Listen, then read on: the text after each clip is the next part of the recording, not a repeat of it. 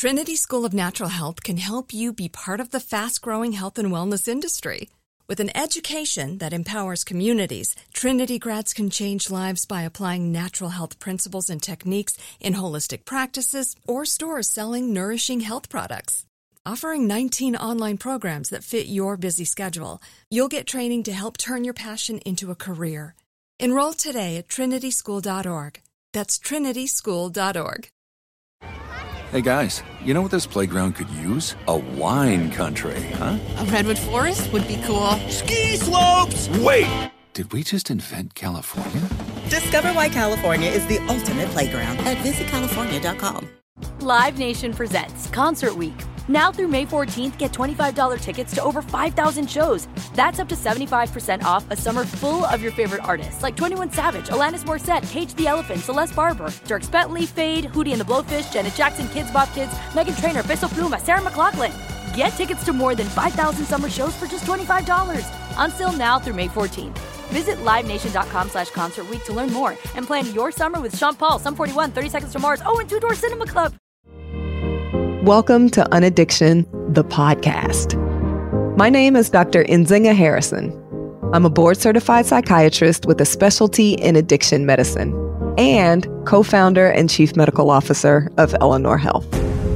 On this podcast, we explore the paths that can lead to addiction and the infinite paths that can lead to recovery.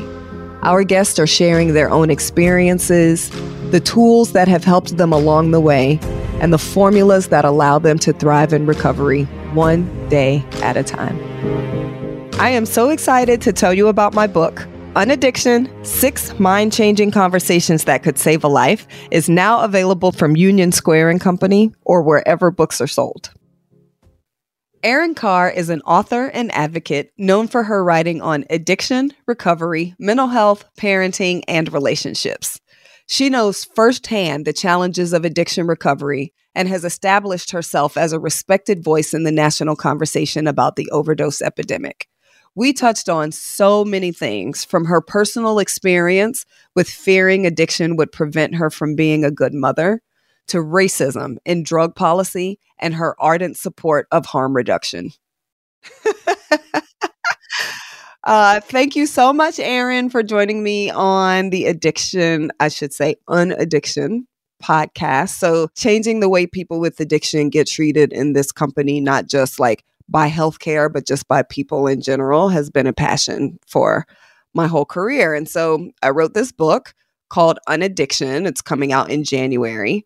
And we're doing this podcast to raise awareness of the book, which I hope will start to change kind of the narrative and conversation. And what we want to do here with the podcast is talk about unaddiction. What do we need to unlearn that we think we know about addiction? What are the stigmas that we need to undo because they're killing people?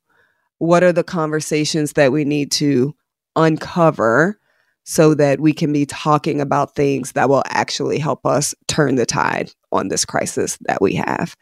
And so with that intro to why we're here on the podcast, we're having people who have their own journey and just hoping to learn what your journey has been and what your formula is today, in case other people listening that would help them get on the journey or put a piece in their formula that maybe they hadn't thought about.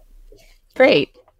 Well, thank you for having me. I'm always happy to talk about addiction, especially when it comes to talking about the ways in which we've been sort of indoctrinated to treat addiction and think about addiction. Mm-hmm. And, it's something that's near and dear to my heart, not only as a person in recovery, but as a parent. So delighted to be here. Awesome. Well, Erin, can you tell the listeners who you are and how you came to be who you are and what your life is like these days? Sure. So my name is Erin Khar. I'm an author and advice columnist, mother. I live in New York City.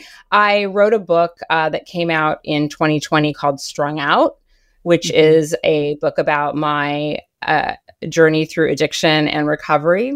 I'll give you as quick as possible synopsis of my story.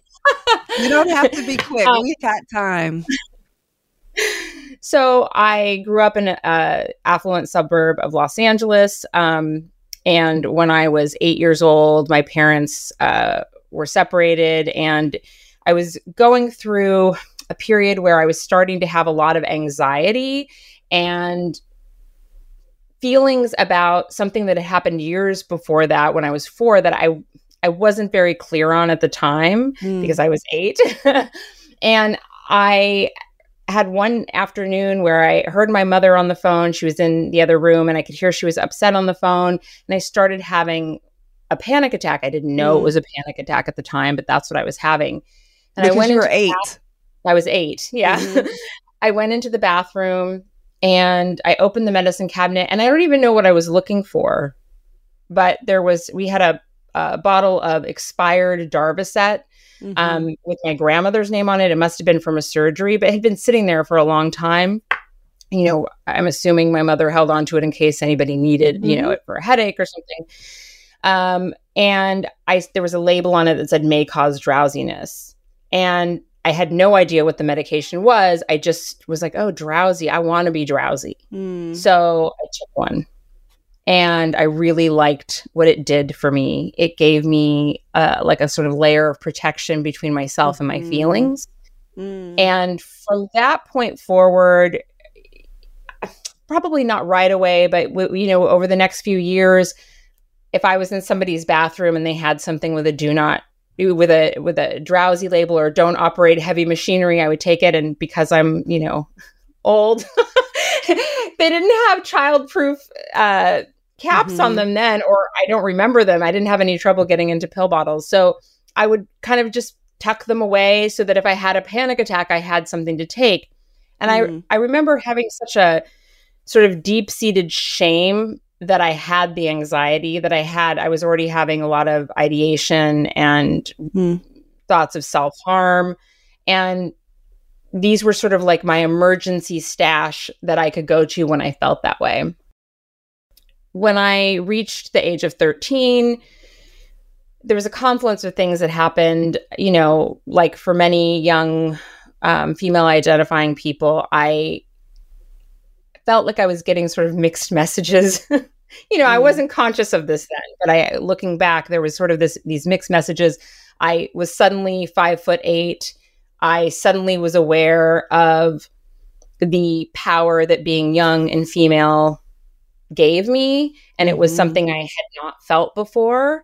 On sort of an unconscious level, I understood that was currency.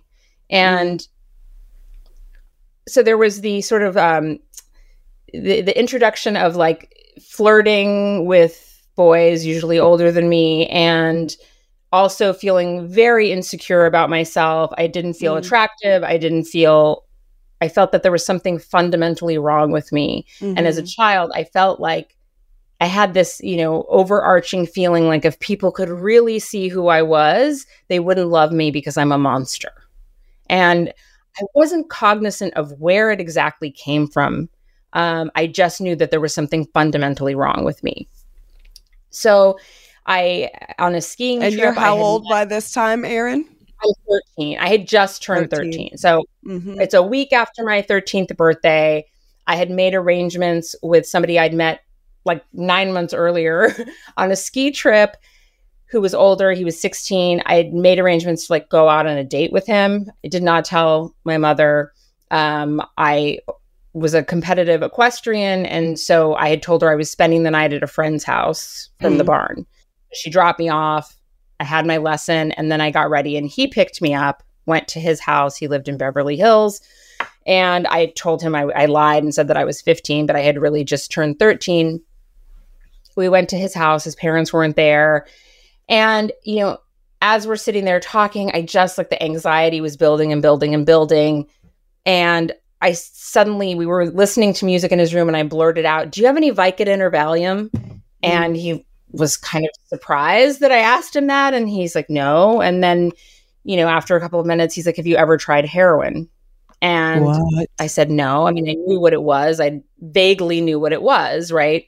But in a limited way from like reading books. And I was an early reader. So I had read books where like drugs came into the picture, but I hadn't really thought about them in any concrete way. And he said, do you want to try it? And I was like, sure. I mean, there was no hesitation for me. And, as I've talked to people over the years during my recovery, like from my parents to strangers, there's been a constant sort of like struggle to understand like how somebody makes that decision. And the way that I always explain it is that the addiction was there before drugs came in to the picture. Yeah. Yeah. And there wasn't a question for me because I just wanted, I would have taken anything to make me feel something other than how I felt. Yep. Good or bad. Yep. So that was on that night, 10 days after my 13th birthday, I tried heroin for the first time and lost my virginity. And I had a very, sort of strange experience with that too, because I became sort of more aware that that it wasn't the first time that I had been in a sexual situation. And as I sort of, got into my teenage years, realized that the truth was I had been molested when I was 4 by an adolescent boy who was the son of family friends. It happened repeatedly, and I had never told anyone. And I think that for me, that was really kind of at the root of why I thought there was something wrong with me. Yeah. And so from that point forward, I started using heroin with my boyfriend. He became my boyfriend on weekends, but it didn't get out of control right away. I was hiding it all through, for like a 2.5-year period. I was using drugs, mostly just heroin, some cocaine, never alcohol or marijuana. It was just drugs and pills, continued using pills. But, I had, straight A's. I was popular, had a lot of friends. I was a cheerleader, a volleyball player, a competitive equestrian. So throughout my teenage years, I was using. I stopped using heroin when I was 15, but I continued taking a lot of pills, a lot of, crystal meth, different things like that. And then in my early 20s, at 21, I started using heroin again. It again came on like the heels of it was an emotional sort of like breakup kind of thing. And that's when I started using. When I was 23, the person who I'd been upset over, he and I had gotten back together. We were in a long distance relationship between Paris and Los Angeles. He came to Los Angeles. We were engaged to be married. And after he was there for a few weeks, he literally caught me using drugs. And so he had no idea. He had no idea. Nobody, for 10 years, between 13 to 23, I hid this other than from a couple of people who I confided in. From every friend, family member, teachers, nobody knew. And people were pretty shocked in my family, and definitely among a lot of my friends. And that's one of the things I think that part of the reason that I hid so successfully for 10 years is because I didn't look like what their image of a drug addict looked like. Right. And so let's stay here for a second because spot on. That's one of the things we think we know that we need to unlearn is quote unquote what a person with addiction looks like. And I think the other thing that really struck me, you ran it down like spot on. You're like, I was a cheerleader, volleyball player, competitive equestrian. I had straight A's. I had a lot of friends. All of the things we use that are performative to tell us we don't need to be worried about a person, that blinds us to there had to be signs that we just couldn't see because we've been programmed like if you have good grades and you're playing a sport, everything is great. But that pain, I really love what you said. You said the addiction was there before I ever picked up a drug. I talk about this concept, people are like the opioid crisis was driven by the physical pain crisis.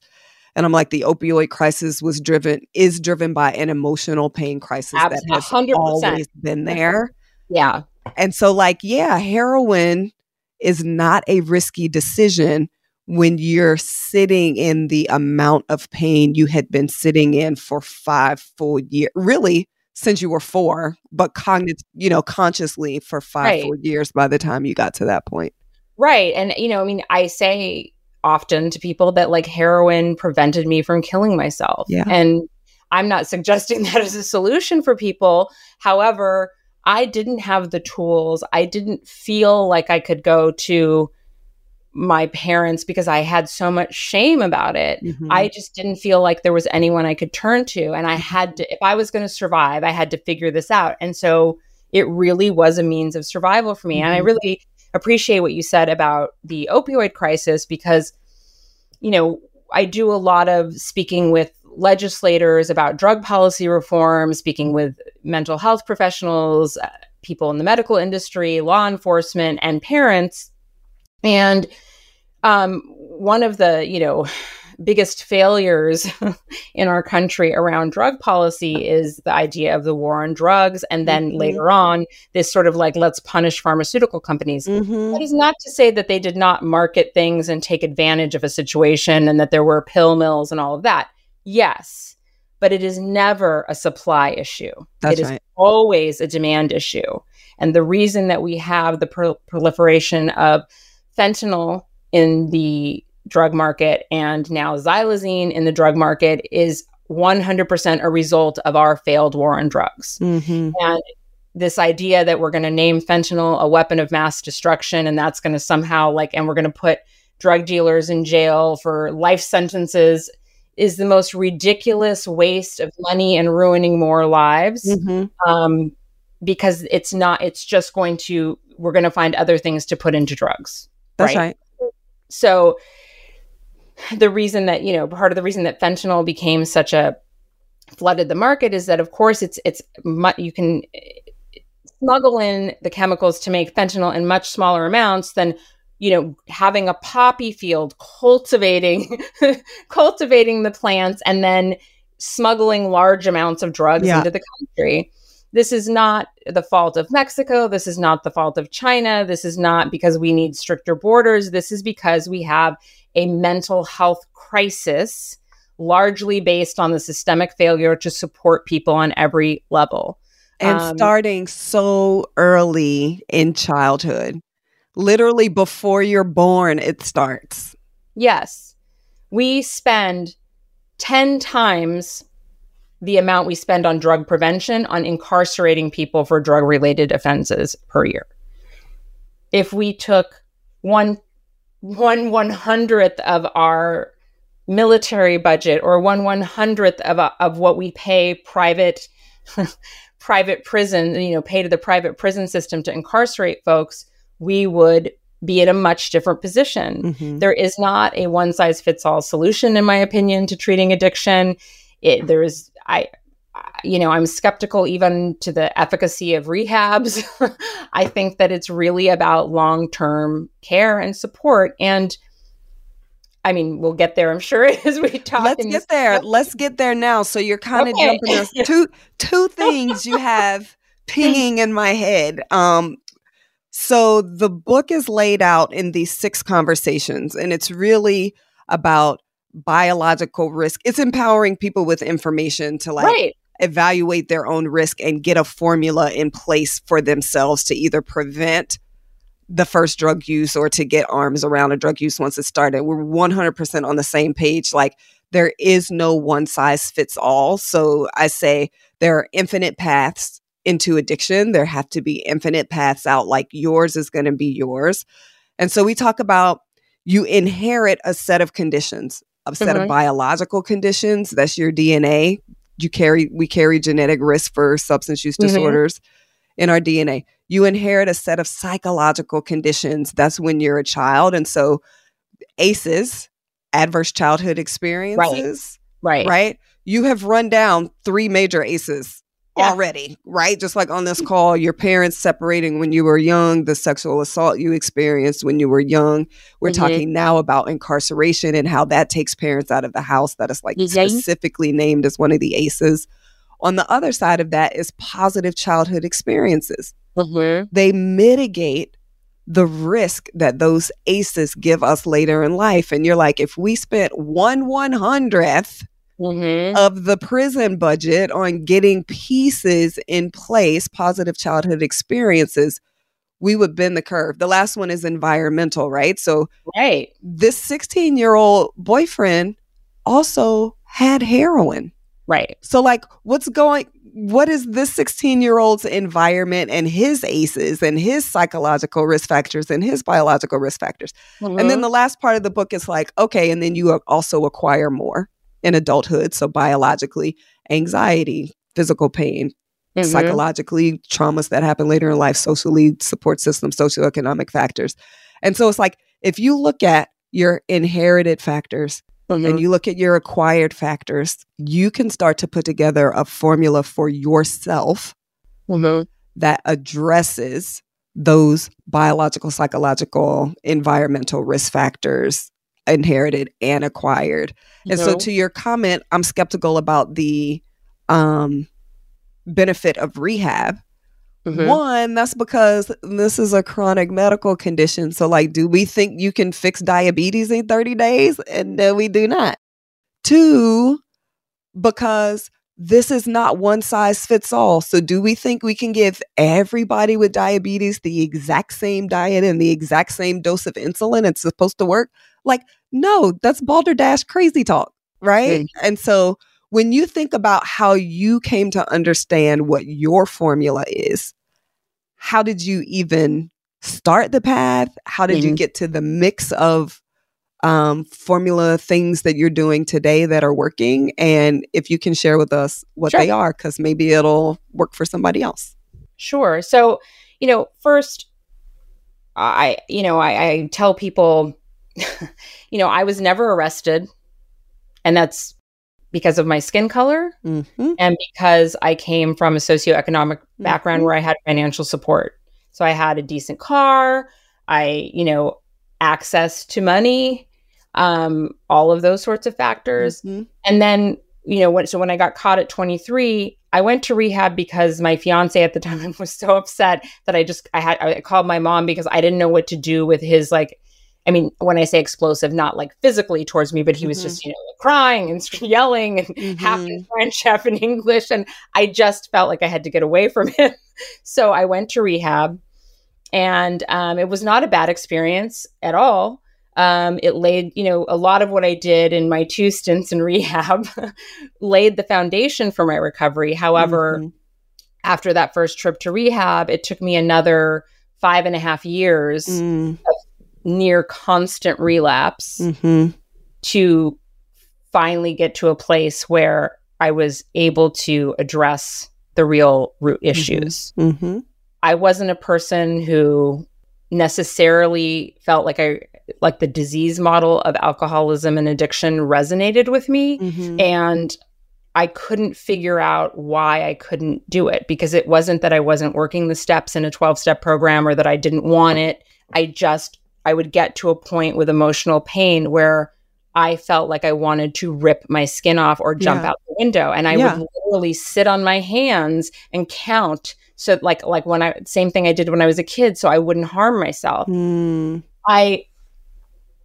other thing the reason that I say that too is that in speaking to people, I think in American culture, there is this sort of like idea of like pulling yourself up by the bootstraps and, well, he got out of the ghetto and and if he can do it. And I like to say a couple of things about that. Number one, I know from personal experience, yes, sure, there are people who are able to get out of really horrible situations, right? So they're born into poverty, and they get themselves out of it.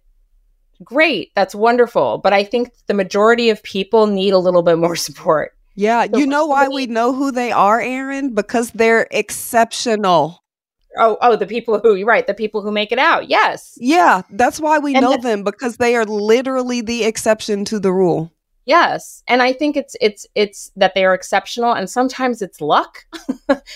Yeah. Oh, when I say exceptional, I don't mean, thank you. I don't mean like they're an exceptional person and you're not. I mean, they are the exception.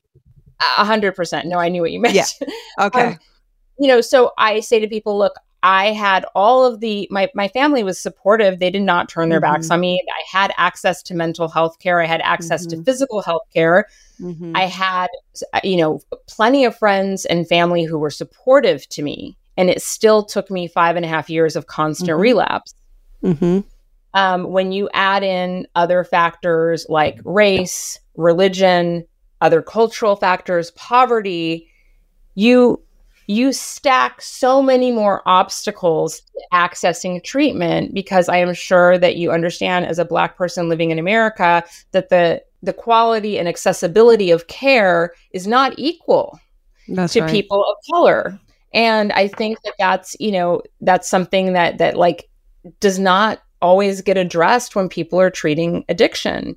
And I think that it has to be addressed. The other part of it, and this kind of ties back into sort of like the war on drugs theory, is that, I think that the majority of people who are drug dealing are also trapped in the same ecosystem based out of trauma, poverty, racial oppression, all of those sorts of things. It's 100%. The same, all the same ecosystem. So there's that. Yeah. So for me, when I was 28 years old, I had relapsed again. I found out I was pregnant. I had an abortion 2 years before that.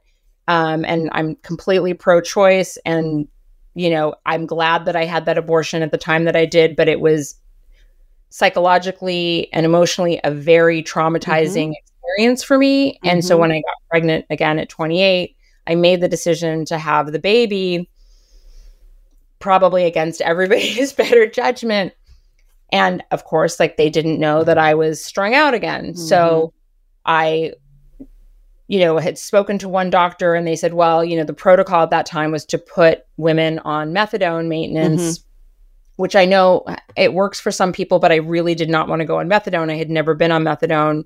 And then I found a doctor who was willing to detox me over 7 days using buprenorphine. And I did that because I was like, okay, I did use drugs in the beginning of my son's pregnancy, but I knew that I didn't want him to be born addicted to anything.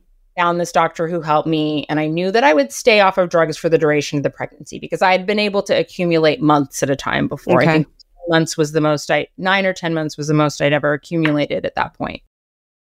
Trinity School of Natural Health can help you be part of the fast-growing health and wellness industry. With an education that empowers communities, Trinity grads can change lives by applying natural health principles and techniques in holistic practices or stores selling nourishing health products. Offering 19 online programs that fit your busy schedule, you'll get training to help turn your passion into a career. Enroll today at trinityschool.org. That's trinityschool.org. Nobody wants to outlive their money, but it happens, especially for women. That's why Gainbridge offers the Parity Flex annuity. It's designed for women's unique retirement needs, with flexible withdrawals to help cover unexpected expenses, plus a guaranteed lifetime income benefit that keeps paying you even if your account balance is zero. In other words, it's like getting a paycheck for life. We'll say that again. A paycheck for life. Guaranteed. Sounds too good to be true? It's not. It's the Parity Flex annuity, and it's one more example of their commitment to creating a better financial future for women. One where they feel empowered, not excluded, and ready to take on whatever their next chapter holds. Gainbridge believes financial flexibility and security are things we all could use more of. At retirement income you can't outlive is the ultimate flex. Who's with us? Start saving now at Gainbridge.io. Please visit Gainbridge.io/ParityFlex for current rates, for product disclosures and disclaimers, and other important information. Hey guys, you know what this playground could use? A wine country, huh? A redwood forest would be cool. Ski slopes! Wait! Did we just invent California? Discover why California is the ultimate playground at visitcalifornia.com. When he was born, I was sort of ambivalent about actually being a mother, did not think that I was going to be capable of it. My parents didn't think I was going to be capable of it. My ex, my son's father, he had meetings because he was not a drug user. He had meetings with my parents about sort of contingency plans for when I relapse. And when my son was born, I held him and I looked into his eyes, and I had a lightning bolt moment where I just looked at him and thought, I love you more than I hate myself. Mm-hmm. And I'm going to do everything I can to stay off of drugs. So it was not the reason that I stayed off of drugs. You know, he was the catalyst. Mm-hmm. And that is not in any way to say that parents who are not able to overcome their addiction when they become parents, that I loved my son more. Not at all. I had a lightning bolt moment, and then I had access, most importantly, to my mental health care. Mm-hmm. And I had the financial support of my family while I got back on my feet. As a new mom, I didn't have to work at the time. I was able to, I had some support. I mean, I had the support of his father, and then also from my family, so that I could kind of get myself stable. You know, that doesn't mean that I did it perfectly. I still, you know, had a lot of trouble with my own emotional regulation. Mm-hmm. It took, you know, time, it took medication, it took a lot of these things. But, you know, in March of next year, it will be 21 years of sustained recovery, which I didn't think was possible for me. Yeah. So talk to me about the formula. Before you do, first of all, I want to say, so you're describing what we would call diagnostically a severe opioid use disorder. Right. Opioid use disorder, we measure it now, mild, moderate, severe. Severe substance use disorder. Your natural history of the disease is what we call it of doctors, is like, what does it usually look like? Is exactly spot on. So usually people start struggling. They struggle for about 5 years before they even approach the treatment system for help the first time. And then there are periodic relapses for 8 years, and then sustained recovery for a year, and relapse risk falls a bit, and then 5 years and it falls significantly. So you are like exactly in that time frame for severe substance use disorder. And yet we're still out here saying like, oh, you had to go to rehab twice. That's something about you. Like, whatever. I'm about to start getting on a soapbox, so I'll just avoid it. But no, well, it's true. I mean, it's not. It's, you know, I was listening to a podcast where there was a police officer who had struggled with addiction, and he said something like he wasn't sure if the policy had changed, but when he was in the force, they had just started letting police officers go to rehab, but only for alcohol. Oh my God. Not for drugs. And then they changed it. And then it was that they could go to rehab, but only once. And the idea that, you know, that we expect people to just snap their fingers and have their entire constitution change in 28 days is so ridiculous. And as you pointed out before, you know, with different treatment protocols, if we were treating cancer or any other serious illness, if something isn't working, then we're like, okay, let's try this. One of the things, like when I was first trying to get recovery in 12-step meetings, it was very hardlined on abstinence-based recovery. And so I was like, oh, you know, if somebody's on methadone, they're not really in recovery. Or if somebody's, you know, and I, at the time, like I had started Wellbutrin in recovery. And then some people were like, well, that's not recovery. And I'm like, so I kept going off of it. And then I would go crazy. And, you know, It was really a struggle. And obviously now my viewpoint is so different, because recovery is not, the definition of recovery is an abstinence. Boom. Say it again louder for the people in the back. Yes. The definition of recovery does not include abstinence. If abstinence is part of your recovery, great. But that's not what recovery is. It's about getting back something that you lost. Part of your health, your life, your ability to be a part of society. Your ability to believe you can be a mother to your son. Right. This is what recovery is, right? Oh, if somebody had told me, even while I was pregnant, that I would be able to not just stay off of drugs, but to be able to go through life and not feel on a daily basis like I wanted to die, I wouldn't have believed them. Yeah. I didn't think that happiness was a possibility for me. And, you know, that doesn't mean that I'm happy all the time, but in general, I'm very, you know, I'm very grateful for the life that I have, the life that I didn't think was possible. I have 2 beautiful children. I have a loving husband. I have a good relationship with my family. And I don't struggle with, it doesn't mean I never have a bad day, but the difference, I guess we can talk about this in terms of like tools. I mean, according to Megan Thee Stallion, bad bitches have bad days too. Exactly. So talk to us about your formula. Talk to us about your formula for your recovery today. So my formula for my recovery today is largely based, the number one thing is honesty with myself about what I'm feeling, accepting what I'm feeling, and not judging, accepting. Not judging it, and learning to ask for help. So here's a good example is that, I don't struggle with cravings for opiates anymore. And I joke that I think I used up all of my good receptors because anytime I've had surgery and they've given me pain medication, all it does is make me feel, it doesn't even help really with the pain. I'm like, there's no release. There's no freebie. It's such a letdown. I'm like, oh, great. You're not meeting my expectations. No, I had surgery last year and I was joking with somebody because they sent me home with a lot of pain medication. And for me, when I've had surgeries, I'm like, first 48 hours, take the pain medication. Don't try and avoid it. Get ahead of the pain and then go off. But I every time I'm like, I never even make it the full 48 hours because it makes me feel really anxious and depressed because I think my body is like, oh, you're going to start going into withdrawals, even though it's one day. Yeah. The physiology remembers. Yeah, it does. So I don't struggle with those cravings, right? That has really gone away for me. But in 2020, my book came out 10 days before the shutdown.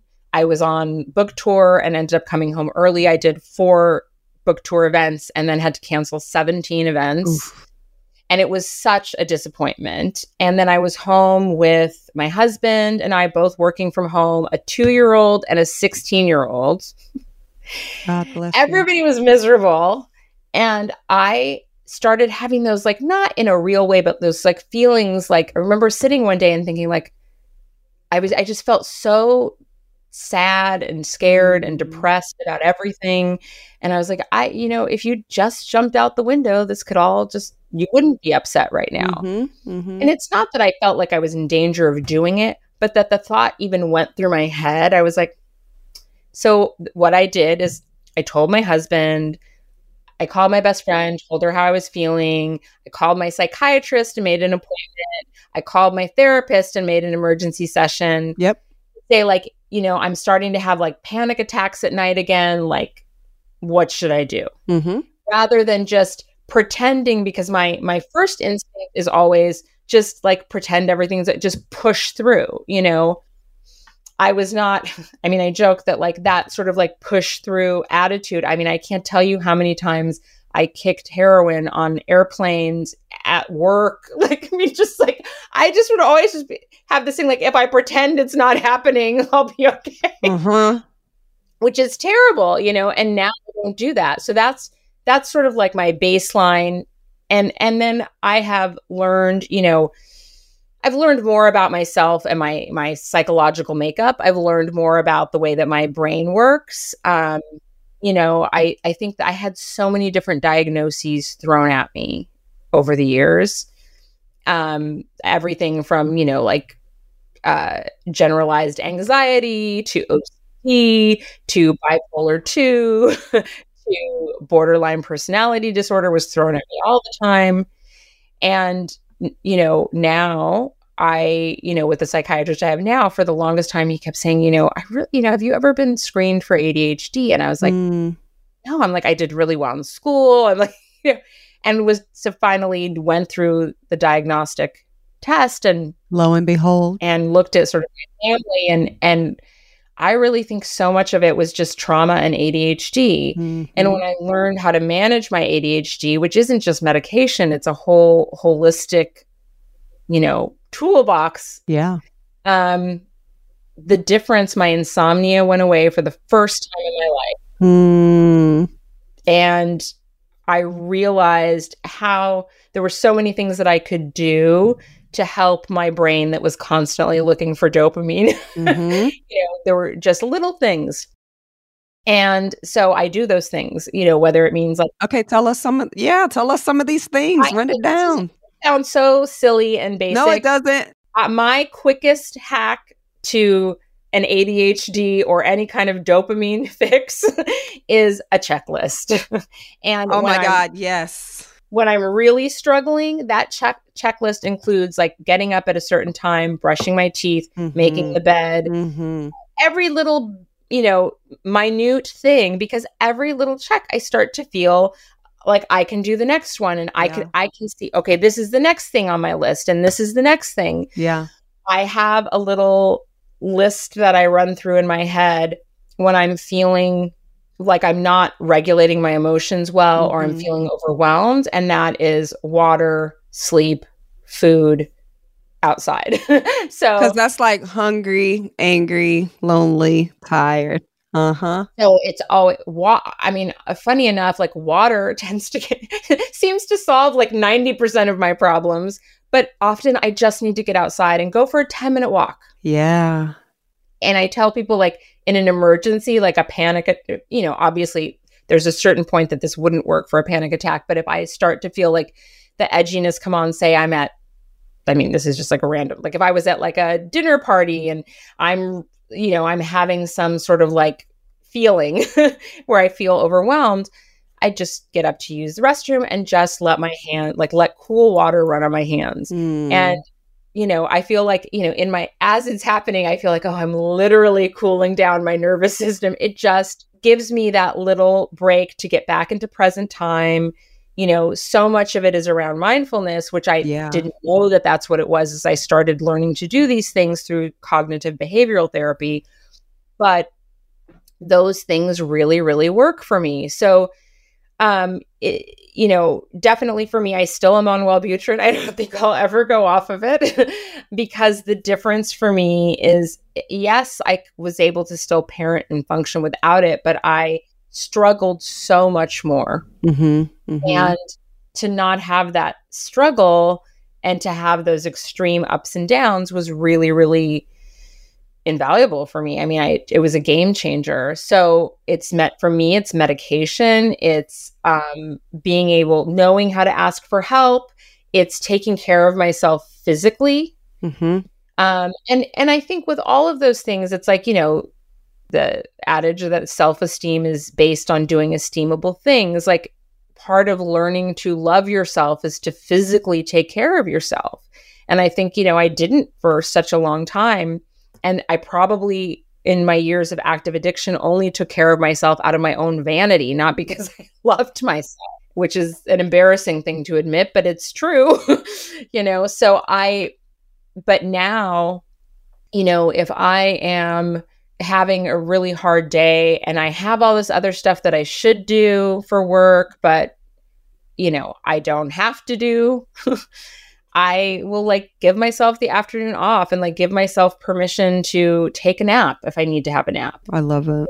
I think we all need timeouts, and timeouts aren't punitive. Timeouts are a moment to recalibrate and have some stillness. Another thing that really, really helped me, which I sort of stumbled into, but it goes back to mindfulness, is Kundalini yoga. When Atticus, my first child, was born, I found these Mommy and Me Kundalini yoga classes near where I lived in Los Angeles and started going. And Kundalini yoga, for people who aren't familiar, is really based around breath. So it's a lot of holding poses or doing simple movements while breathing a specific way. I am not an expert, so I hope I'm explaining that well, but that's how it was for me. So it taught me, I feel like Kundalini yoga taught me how to sit in my body, because so much of my life I wanted out of my body and I wanted to disconnect. And it allowed me to learn how to kind of sit through that, sit in my body, be present in my body, and not want to leave.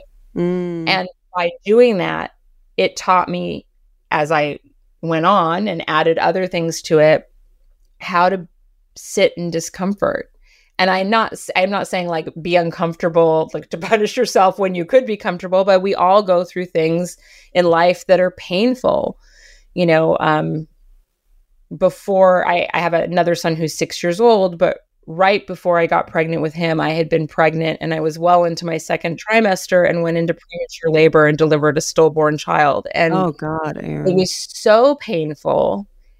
And I remember like the one comforting thing was I sat there. I was my husband took my other son to a Drake concert at Madison Square Garden that night, and it was the first time I had been alone since this had happened. And I sat in my shower, sat on the floor, and just sobbed. Mm-hmm. But then I had that thought, like, I don't know how I'm going to get through this, but I know I will. Yep. Because I had been through enough of it that I knew that I had enough, I think I had like 13 years in recovery at the time. So I knew that I could do it. Mm-hmm.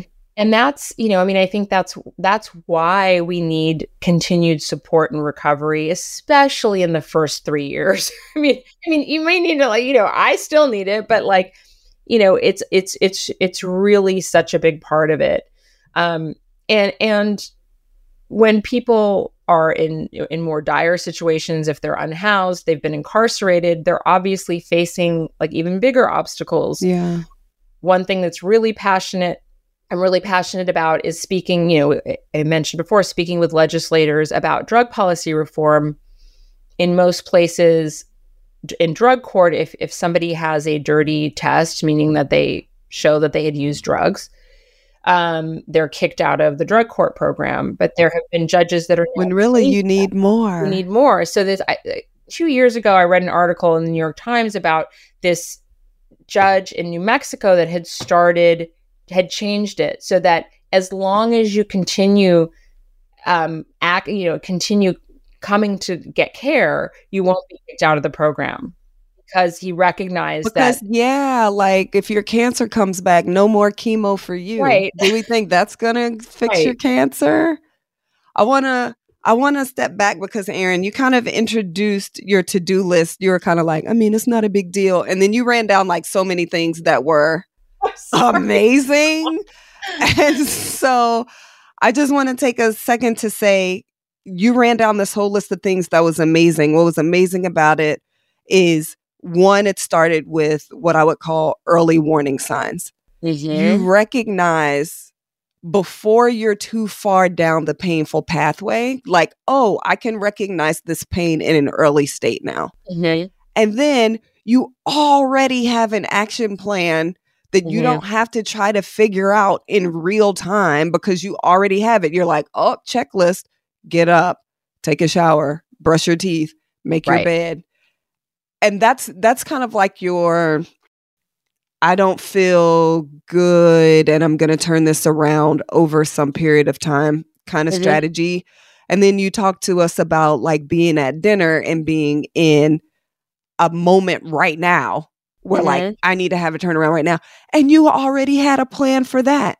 And you're like, I'm going to go to this bath. I already have my social graces. Excuse me. I'm just going to go to the ladies' room for a minute. And then you go and you have your routine for how you ground yourself and get yourself mindful with your breath and with cold water. Mm-hmm. This is one, what we need to be teaching kids. Yes. But two, even as adults, right? Like if you know this emotional pain is not going to kill me because I have a strategy for how I can get through it. And you don't have to try to figure out that strategy. Like I always say, the reason I would die in a race car race is because I don't have a strategy for when the car spins. Right. The race car driver already has their strategy. They don't have to try to figure it out in the moment, right? Mm-hmm. And so like what I want people to hear, one, you know what the pieces of your formula are. And two, part of a huge piece of that formula is being able to recognize early, right, when I'm not quite myself, having the plan for who do I reach out to, what do I do, what strategies do I use. This is the same thing. I always bring it back: cancer, diabetes, high blood pressure, asthma. It's like diabetes. You know why we check your blood sugar? Because we want to know that it's going up so we can intervene before you're in a coma. Right. Or we want to know when it's too low. And when you have low blood sugar, drink some orange juice. You don't have to figure that out in the moment. We already set the plan in advance. So I thought that was so interesting. You're like, here's a little something. And then gave a master class, which was amazing. Okay, we have come to the end. And listen, I usually remember in the middle and then I say, oh, I forgot to tell you at the end, I'm going to ask you this question. And we just got all the way to the end and I never remembered. So sorry, you have 0 prep time. So this is going to be straight from the heart, off the dome. I ask everybody to close us out with, if there is one thing informed by your experience, by your passions, that you want people to unlearn, undo, or a conversation to uncover, what would you leave us with? Well, the first thing that pops into my head is sort of how we talk to our kids about drugs. The book that I wrote, Strung Out, opens with my son asking me, Mom, did you ever do drugs? He was 12 years old. He was about 10 months younger than I was when I first used heroin. And I didn't know how to answer the question. And the book is somewhat an answer to that question, right? And I did eventually have a conversation with him before he turned 13. And I think that, the greatest gift that we can give our children is to start having the conversation as soon as they're talking. And the conversation starts around emotional regulation. Yes. You don't have to mention the word drugs. And then as they get older and we start talking about drugs and what they might encounter in the world, we don't do it with the old framework that I grew up with, this just say no, scary tactics. With my older son, as he entered his teenage years and we talked about it, I gave him information. I made him do naloxone training with me. Now he's 20 and he's in the city, but he's in his own apartment. I've foisted, fentanyl testing strips and naloxone on him and his roommates. And he, rolls his eyes. He's like, Mom, and he's like, I'm not, I said, I know. I said, but if you ever decide to try something, you have it there. Or if somebody tries something, you have it there. Because at various times, 40% of the cocaine and Molly in New York City will have fentanyl in it. That's right. So it's not the same as even when I was a kid. It's even riskier now. I get connected to parents frequently who've lost teenage children to accidental overdose. And I think that the greatest thing that we can give our children is to give them all of the information in a neutral way. Substances are neutral. They don't have an agenda. They are not alive. Fentanyl was originally developed to treat severe pain, and it's effective at that. Unfortunately, it's also effective at dulling emotional pain, which is why people will reach for it. That's right. So it's also effective at stopping your breathing, which is why people will die from it. Yes. And I think that, giving our kids the tools to have some agency over their decision-making builds self-efficacy, builds self-esteem, and they are more likely to make informed, healthy decisions. One of the things that I am so proud of with my son is that I had a friend who was going to knowingly try fentanyl when and he text messaged me and he said, do you think you could just talk to him? Will you FaceTime with us? So I did. And I didn't tell him, don't do it, you'll die. I just said, these are the facts that I know based on the most current information. If you decide to do it, this is how you do it so you don't die. That's right. You absolutely need to have somebody else there. You need to have naloxone and fentanyl testing strips. I can tell you where to get it, but don't do it without those. I love it. And I've had some people when I've talked to parents about this before, and they're like, well, isn't that just giving them license to do it? And I said, no, I said, they're an individual. I'm not going to have control over my child for the rest of his life. It's an illusion that we have control over them now. Today, exactly. So the best thing I can do is give him all of the information and give him access and tools to things that will save his life if he chooses to do them. Because there is no parent who would rather have, would you rather have a kid who's never going to try drugs or a dead kid? No one's going to recover if they're not alive. So that's that's, why I'm such a proponent of harm reduction and harm reduction education. And it needs to be done early. It needs to start, like I said, with emotional regulation. And then as we start to talk about substance use, we give them neutral information in an age-appropriate way so that they have the agency and self-efficacy to make decisions for themselves. I love it. We start having the conversation as soon as they can talk. I love it. Erin, thank you so much. This was amazing. I would love to meet you in person someday. Me too.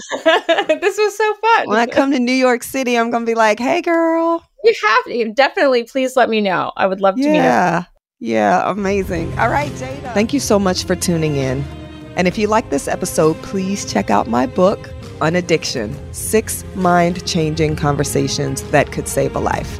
Available at Barnes & Noble, bookshop.org, Union Square & Company, Amazon, and wherever books are sold.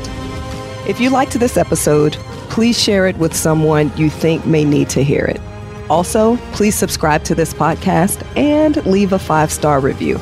That helps us reach any and everyone who may be looking for support in the face of addiction. Trinity School of Natural Health can help you be part of the fast-growing health and wellness industry. With an education that empowers communities, Trinity grads can change lives by applying natural health principles and techniques in holistic practices or stores selling nourishing health products. Offering 19 online programs that fit your busy schedule, you'll get training to help turn your passion into a career. Enroll today at trinityschool.org. That's trinityschool.org. Hey guys, you know what this playground could use? A wine country, huh? A redwood forest would be cool. Ski slopes! Wait! Did we just invent California? Discover why California is the ultimate playground at visitcalifornia.com. Live Nation presents Concert Week. Now through May 14th, get $25 tickets to over 5,000 shows. That's up to 75% off a summer full of your favorite artists like 21 Savage, Alanis Morissette, Cage the Elephant, Celeste Barber, Dierks Bentley, Fade, Hootie and the Blowfish, Janet Jackson, Kids Bop Kids, Meghan Trainor, Peso Pluma, Sarah McLachlan. Get tickets to more than 5,000 summer shows for just $25. On sale now through May 14th. Visit livenation.com/Concert Week to learn more and plan your summer with Sean Paul, Sum 41, 30 Seconds to Mars, and Two Door Cinema Club. This is Amy Brown from 4 Things with Amy Brown. Today, Healthier is happening at CVS Health in more ways than you've ever seen.